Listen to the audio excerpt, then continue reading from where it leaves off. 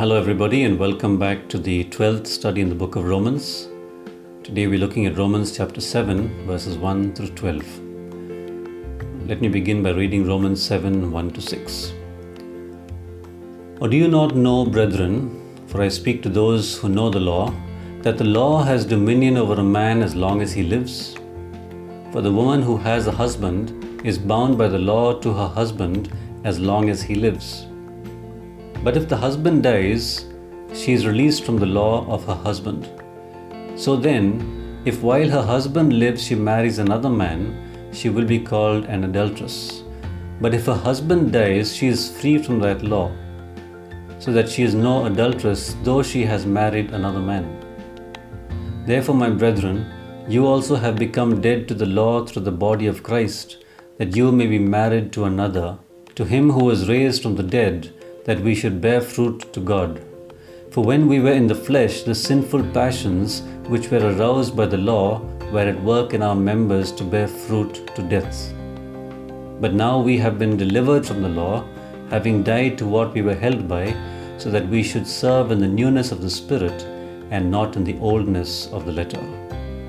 In Romans chapter 6 verses 15 through 23, Paul talked about our being freed from sin as the second reason to not continue in sin, now that we are under grace and not under the law. The first reason he gave was in Romans 6, 1 to 14, where he earlier explained that since we are now dead to sin, we should therefore not live in it any longer. He now goes on to use the analogy of marriage to explain that we are no longer controlled by the law, but are rather led by the Holy Spirit. He begins with a question to the Christians who are from a Jewish background and asks if they don't know that a man is bound by the law only as long as he lives. He seems to be saying that as long as they were under the law or alive to the law, they were controlled by the law. But now that they are under grace and not bound by the law any longer, they are no longer under the control of the law. He then begins his analogy of marriage where he says that a woman is bound to her husband as long as he is alive, meaning that she doesn't have the freedom to remarry while he is still alive. However, if he dies, then she is free to remarry.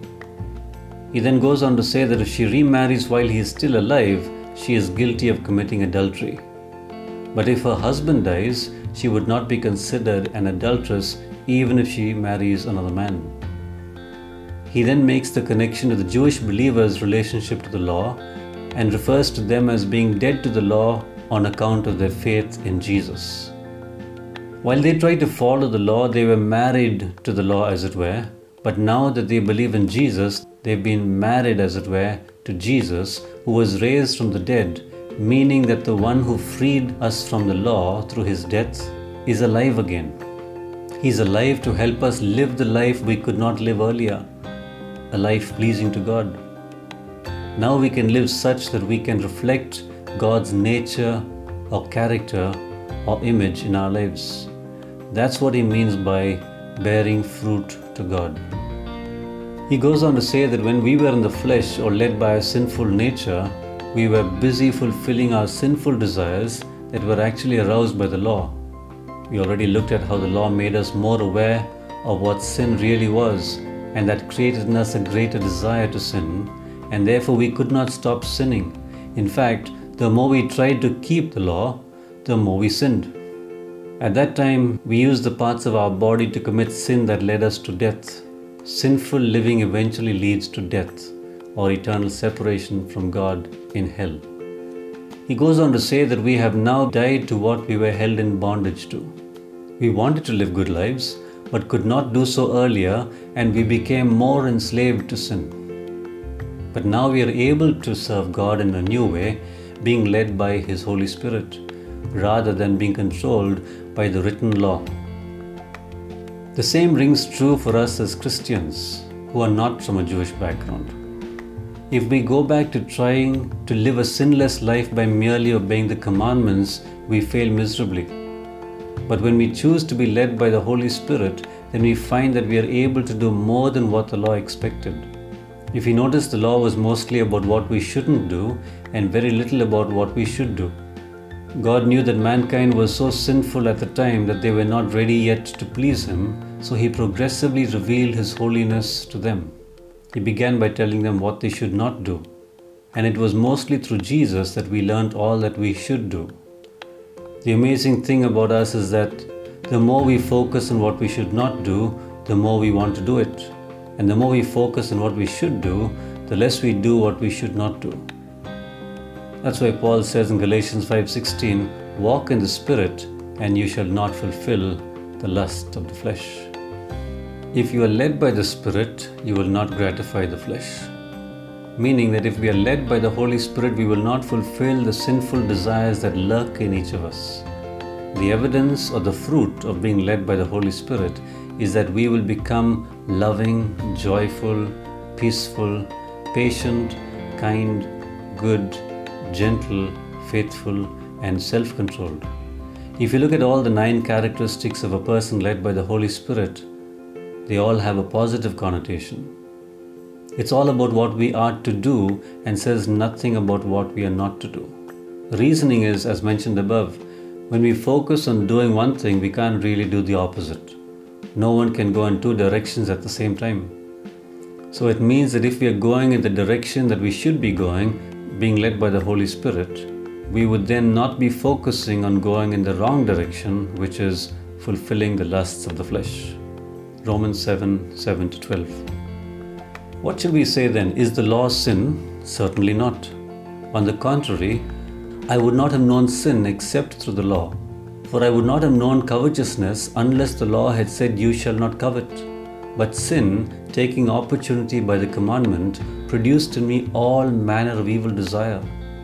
For apart from the law, sin was dead.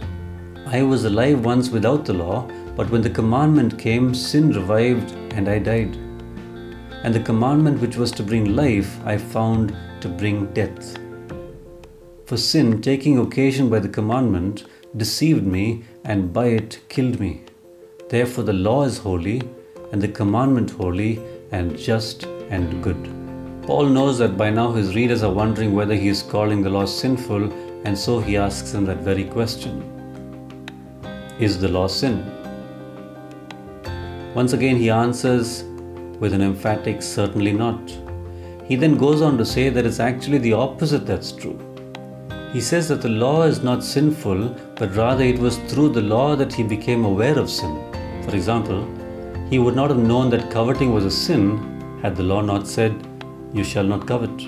And that goes for all the other commandments. He then proceeds to personify sin and says that sin made best use of the law, which told us what not to do, and it produced in us exactly those sinful desires, so that we became more sinful. Even though sin existed, there wasn't really a knowledge of sin until the law was given. It was as if sin was dead earlier, but when the law came, it brought sin to life. And as a result, man died. Paul personalizes the passage from here on. He goes on to say that the law that was intended to bring life actually brought death. If one was able to keep the law, he could live a great life on earth and thereafter, and be pleasing to God. But since no one could keep the law, everyone became condemned as sinners, and instead of inheriting life, everyone now became worthy of death. He continues to personify sin and says that it took advantage of the law and deceived him and killed him, meaning that sin used the law that was mostly prohibitory in nature, and it revealed all that one could now do to disobey God. He concludes his reasoning with informing his Christian readers from a Jewish background that the law is holy, just, and good. It's holy because it reveals the immense holiness of God. No sin can exist in God's presence. It's just because it embodies justice for all humans. It's all about living together in harmony and being just to one another. And it's good because it's for our good that the law was given, not for God's good. If one was able to live by the law, he would stand to benefit from it. If you were blessed by the study, kindly share it with somebody else. God bless you and have a good day or night.